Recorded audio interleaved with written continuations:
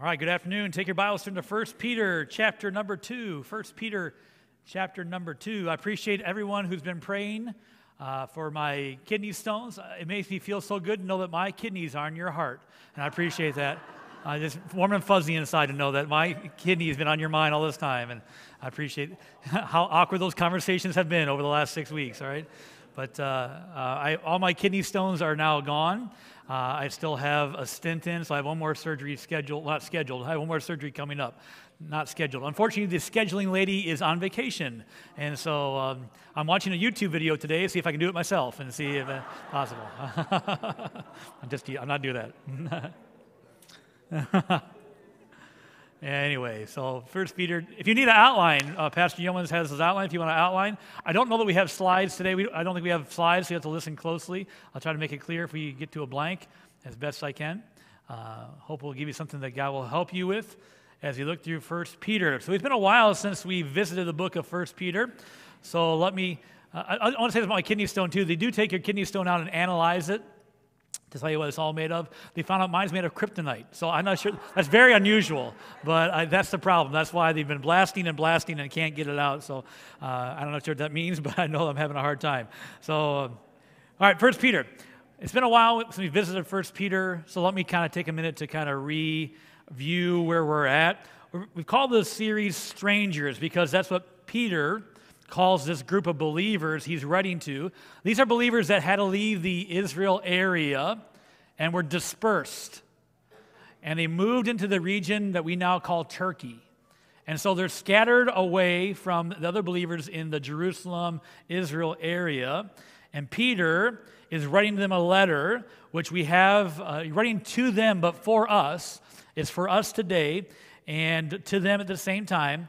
And so they're living in this area of Turkey. We're just kind of skimming our way through the book, looking for characteristics that will help us to live right in a world gone wrong. And so these folks are living now in a strange place as strangers. They don't quite fit in, and they feel a little bit out of place, like we should feel this way in the world that we live in. Our society is changing quickly. Our Christian nation is no longer a Christian nation. Many of you who have been around a few more years than I have seen that transition from a Christian nation to a post-Christian nation. How many of you remember reading the Bible or saying or having prayer in your public school? All right, so that doesn't happen. If you know that doesn't happen anymore. We've taken God, so that has changed. That has changed our society. That's why the Bible language is so foreign to our whole country now. It is a very strange, the Bible ideas and Christian ethics are no longer, they're foreign to us. We're in a strange society.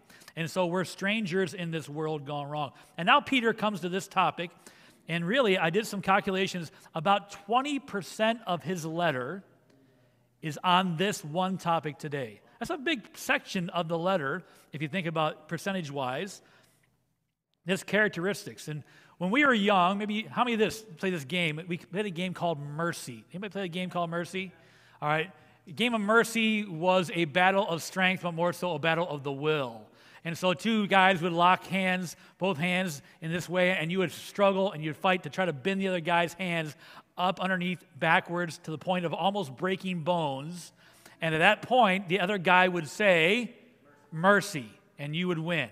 It was a battle of strength, but more so a battle of the wills.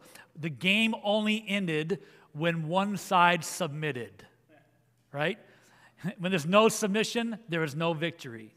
And so today we're going to look at submission, being submissive in a world gone wrong. It's a characteristic. Again, if I'm writing this letter to people dispersed, I may have different characteristics that I include, but I'm not under the inspiration of God.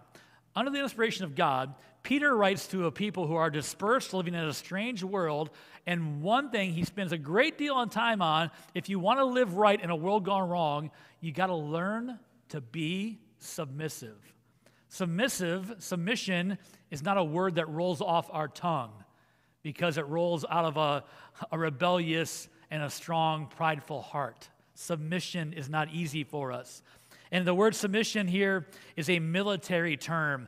It means to come under authority of somebody else. And so there's a rank in the military. My brother spent many, many years in the Marine Corps in the United States. He told the story of his boot camp.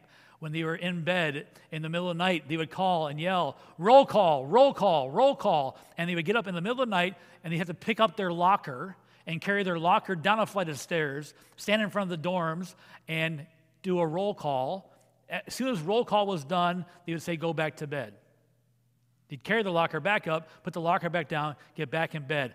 As soon as they would drift off to sleep again, same night, they roll call, roll call, roll call. You grab your locker, you drive it down, drag it down the stairs, out in front of the dorm, call, roll call. You're like, why? And this would happen several times through the night at any time. You know why they did that? To break the will of the recruits, because they needed to obey authority and rank without thinking, right?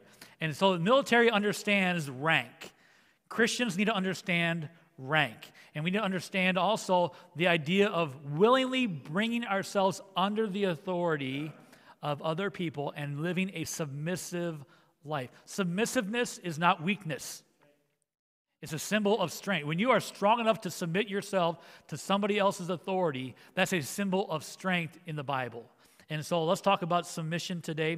We're going to talk about 3 relationships in this passage. I'll read a few verses. We'll start in verse number 13. The Bible says, submit yourselves to every ordinance of man for the Lord's sake, whether it be to the king as supreme, or unto governors as unto them that are sent by him, for the punishment of evildoers and for the praise of them that do well. We're not going to go into great depth, but one area of submission is in government, or those in authority. This is one relationship, the relationship to government, and not just our federal, but provincial and all those local governments, those who are the ordinances of man. Look down to verse number 18. Servants, be subject to your masters with all fear, and not only to the good and gentle, but also to the froward. And so this is a relationship at work. So government, so there's 3 relations on your outline. There's the first 3 blanks, I think, are 3 relationships. First one, government. Second one, work. This is where we're supposed to be submissive to government, submissive to work. And then, chapter 3, verse number 1. Likewise, ye wives, be in subjection. Same word, submissive. Be in subjection to your own husbands, that if any obey not the word, they also may without the word be won by the conversation of the wives. Look down at verse number 7. Likewise, ye husbands, dwell with them according to knowledge, giving honor. Again, not the same word, but the idea of giving honor unto the wife as unto the weaker vessel, and as being heirs together of the grace of life, that your prayers be not hindered. Family, 3 relationships: government, work, family. 3 areas of submission: government, work, and family. But today, rather than dealing with those relationships individually, I want to look at why submission is important. What's the benefits of submission when you're living as a stranger in a world gone wrong? So, number 1 on your outline, the first of the main points there, submission or submitting silences the critics. Living a submissive life silences the critics. Look at verse number 15. This is in the section dealing with government. Verses 13 and 14 talk about every ordinance of man, governors, those in authority. Verse number 15. For so is the will of God. This is God's will for you. You may say, well, I don't know what God's will for my life is. Well, I'm going to tell you one thing. God's will for you is submission to those in authority, that with well-doing ye may put to silence the ignorance of foolish men, as free and not using your liberty for a cloak of maliciousness, but as the servants of God. The idea there is to silence the critics, to silence those. The word there, silence, means to muzzle or to be speechless, to strap a muzzle, to shut them up. Have you ever had an argument and you're going back and forth and you say something and you feel like you shut them up. You showed them. You brought that point and you shut them up and they had nothing to say? Well, the Bible here is saying that one way we can do that is by being submissive. It takes the ammunition out of their hands. My pastor growing up was Dr. Thompson. I mention him often. And if you knew Dr. Thompson, he had a way about, he was bold and brash, and we would play bicker with each other, and he would pick on me and I'd pick on him, and he was sharp, and he could hold his own very well. And I learned after a while the best way to take the ammunition out of his hand was to say something nice about him. He could not handle that. He'd be like, I'm like this, blah, blah, blah, blah. He'd be ripping on me. I'd say, Doc, you know what? Have I told you you're my hero? Oh, cut it out, man. Cut it out. No, really, I used to look up to you, and I look up to you still. Oh, man, leave me alone. Like, he just could not handle the kindness. I killed him with kindness. And once I learned that, I never lost a battle. Because we would get into a little bit, I think, I'm ready to bring the secret weapon, and I just start being kind to him, and he would just back down, right? Well, this is kind of the idea here that submission, the Bible says, silences the critics. Pastor Yeomans preached a couple messages just over a year ago in the tent. Think about that. We were in the tent just over a year ago. Imagine that, right? Some of you never were out in the tent with us. We had a tent set up on our property for all the summer last year. And he talked about our response to government. So I'm not going to cover all that. There's lots in here. There's lots in the Bible about that. I'm not going into all that. But the idea here is we are to submit to those in authority. I think there's times to stand for freedom, and I think this is different. This is a little different situation. Remember, these folks lived in Israel, which was under Roman control, and they moved to Turkey, which was under Roman control. So there was different local governments and different things. They were joining a society. Just like if I left here and became a missionary to China, my first instinct would not be to try to teach Chinese people how to have freedom and democracy. I'd be teaching the gospel, right? I would not be worried about changing the government, right? So, but living in a free country that I've grown up in and protecting that for my children and my grandchildren, that's different. I had to steward that freedom, which Pastor talked about. So I'm not here to tell you where to draw that line for you. I'm just saying this is a different situation. They've moved from one area under Roman control to another area under Roman control, but had different local governments. And he's saying your main goal is not to save the government. Your main goal is to save the soul. And so submit to every ordinance. As much as lieth within you, live peaceably with all men. This is what the Bible teaches us, all right? So, and by doing that, it takes the ammunition out of their hands. As we submit, it talks about that. How's the Bible word that? Look at verse 15. For so is the will of God that with well-doing ye may put to silence the ignorance of foolish men. You can put the ignorant fool to shame and to silence. This is Bible words. I don't think you should tell them that. I don't think it's good to say, I'm just going to put your ignorant foolishness to shame by being quiet. That's not submissive. But the Bible is saying by being submissive, the ignorant fool has no ammunition. Submissiveness. It helps silence the critics. Number 2, look at verse number 19. Again, now we've moved into the section about servants and masters. Verse number 19, for this is thankworthy, if a man for conscience toward God endure grief, suffering wrongfully. For what glory is it if when ye are be buffeted for your faults, ye shall take it patiently? But if ye do well and suffer for it, ye take it patiently. This is acceptable to God. Number 2, submitting is acceptable to God. God tells you what he accepts and what he rejects. One of the earliest stories in the Bible is about Cain and Abel. One brought an acceptable offering, one brought an unacceptable offering. I believe both were probably very sincere in what they brought, but one was acceptable and one was not acceptable. And so here God's saying, this is acceptable to me when you submit in a difficult situation. I'm not going to lie, it's difficult to be treated unfairly. Have you ever felt like you got the raw end, you got treated unfairly? Maybe here in this situation at work, you got passed over for promotion, you didn't get what you thought you should get, you didn't get the raise you thought you deserved, you are singled out when other people were, and you were punished or you were written up for something you didn't do. Have you ever been treated unfairly? I have. Have not you told your children, life not fair? Who said life was fair? You will be treated unfairly. How should you respond when you're in the workplace and you're treated unfairly? I'm not saying that you roll over and don't stand up for, I've been an employee here. You can argue your case, but here the Bible's talking about submission. And in doing that, it's acceptable to the Lord when you're treated unfairly. A true test of submission is not submitting when you're wrong, it's submitting when you're right. That's what God's saying here. Hey, this is thankworthy when you do it when you've been treated wrongly. Big deal. If you were wrong and you're suffering for your fault, you earned it. But when you don't earn it and you suffer and you do it submissively, this is thankworthy and it's acceptable to God. God takes note of every time that you've been treated unfairly and you've handled it with submissiveness because of your relationship to God. He takes note of that. You get a star by your name in the chart of heaven. He takes note.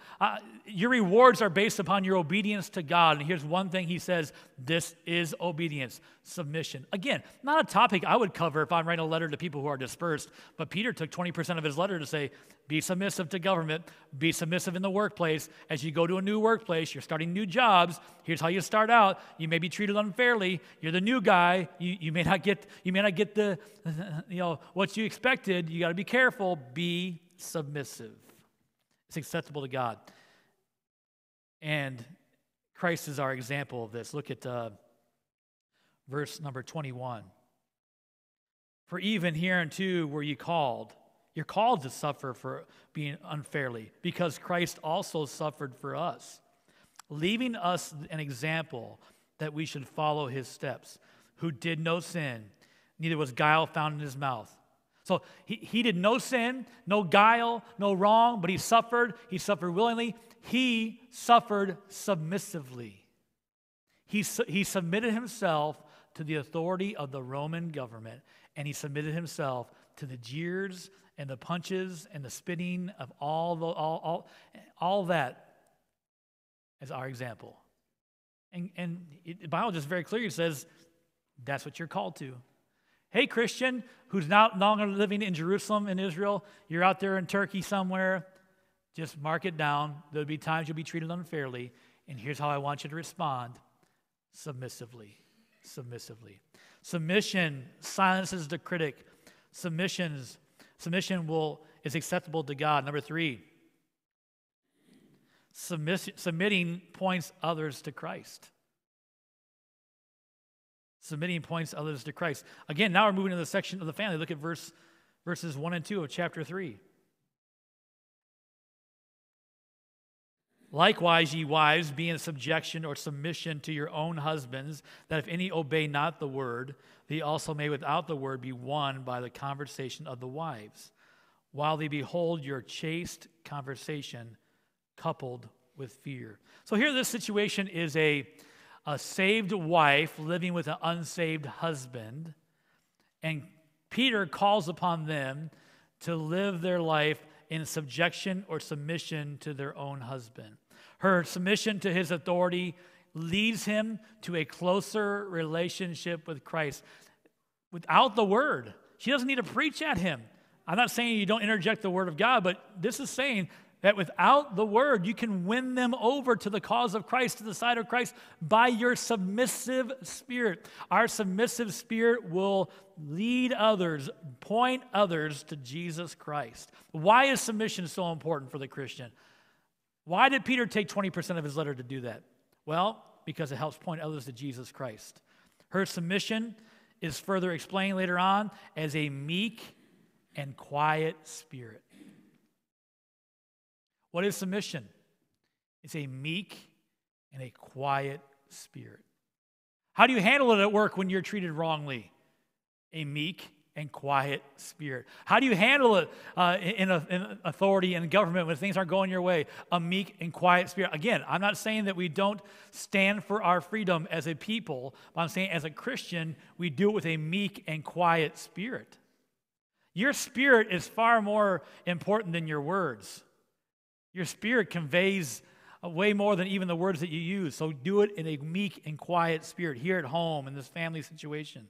A meek and quiet spirit. He shows, in verse number 7, he shows submission to her by giving honor to her.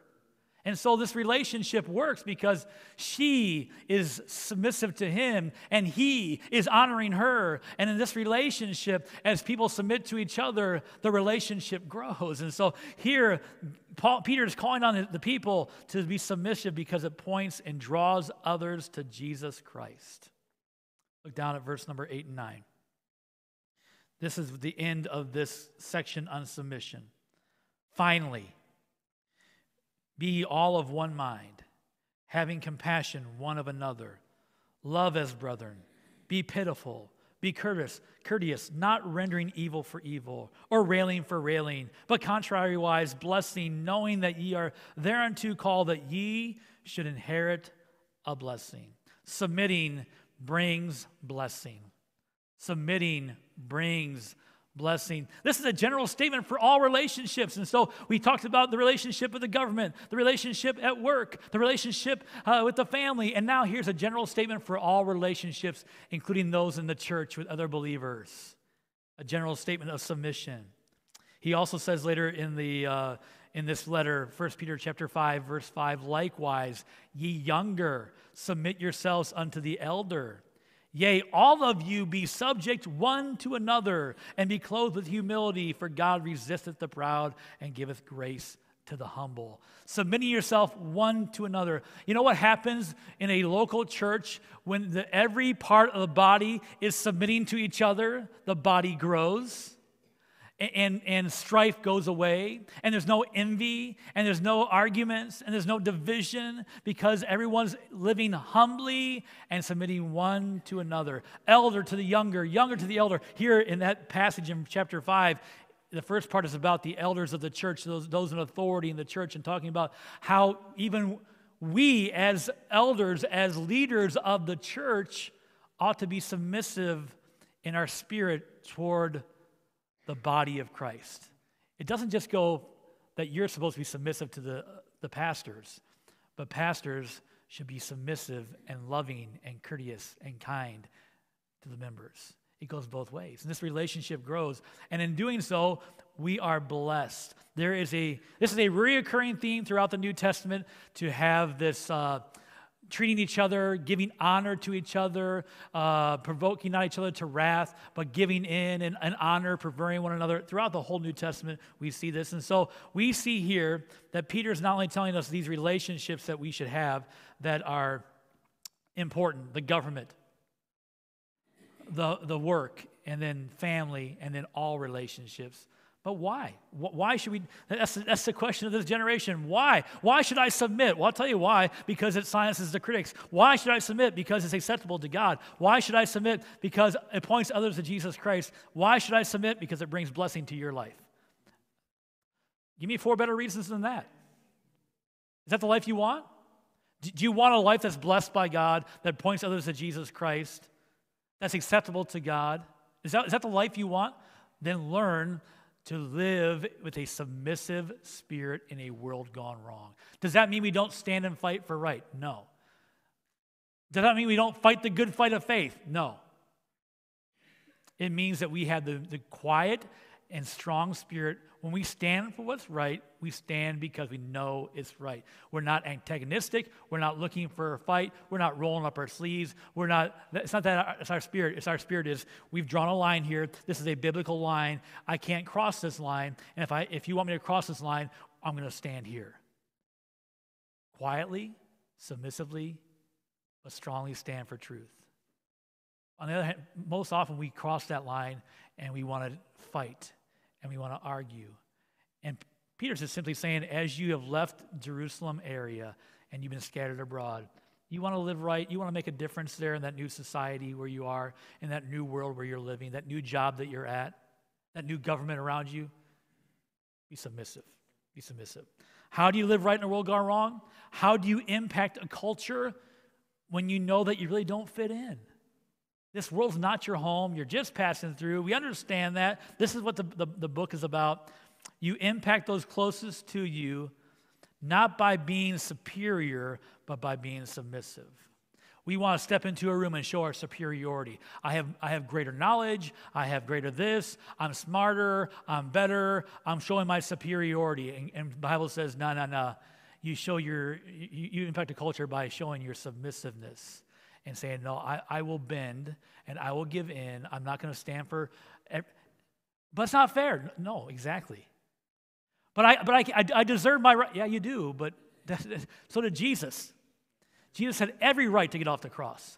Jesus had every right to put to silence the people who are calling him names. He had every right. But he set an example for us by giving his life to save your soul. And he says, I'm just calling you to follow my example. I'm not asking you to do anything that I haven't already done. Follow my example. So when it comes to government, choose your battles wisely and choose and govern your spirit carefully. Right? Are you with me? I'm not saying that our government, in fact, I'll talk politics with you some other time, but not here in the pulpit. I think there's a time and a place to stand for what we believe. And some of those things are not even biblical. I have opinions that are not covered in the Bible about how our government should run and do things. And I can stand for that, and I can petition, and I can do those things. I need to choose my battles wisely and govern my spirit carefully when it comes to the government. It's biblical. At work, submit to those in authority, even when you're treated unfairly.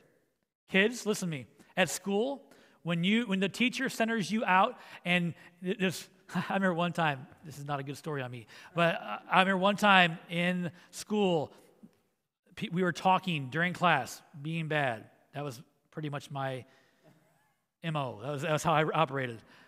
I did well. In my school, we got 2 sets of grades, one for your average of your schoolwork and one for conduct. I had straight A's in one column and not so much in the other column. I'll let you be the judge, all right? And so I was talking in class, and the teacher called me. I was talking with 3 or 4 other people in class, and the teacher called on me and pointed me out unfairly, and I spoke back to her. I know it's hard to believe that I would do such a thing, but I did, and I was right in that I was picked out unfairly, but I was wrong in that I spoke back to her, right? So kids, you're going to get treated unfairly. It's going to happen at school. It's going to happen on the playground. It's going to happen in life. And you show, it's acceptable to God when you say, I was treated unfairly, but I'm okay with that. I'm going to be okay with that. And be careful how you treat other people, not treat them unfairly. That's acceptable to God. In work, at home, we draw others to Christ by a meek and quiet spirit. As a general rule, submitting yourselves one to another shows a relationship to Christ and shows that you're trying to live right in a world gone wrong. Would you bow your heads and close your eyes?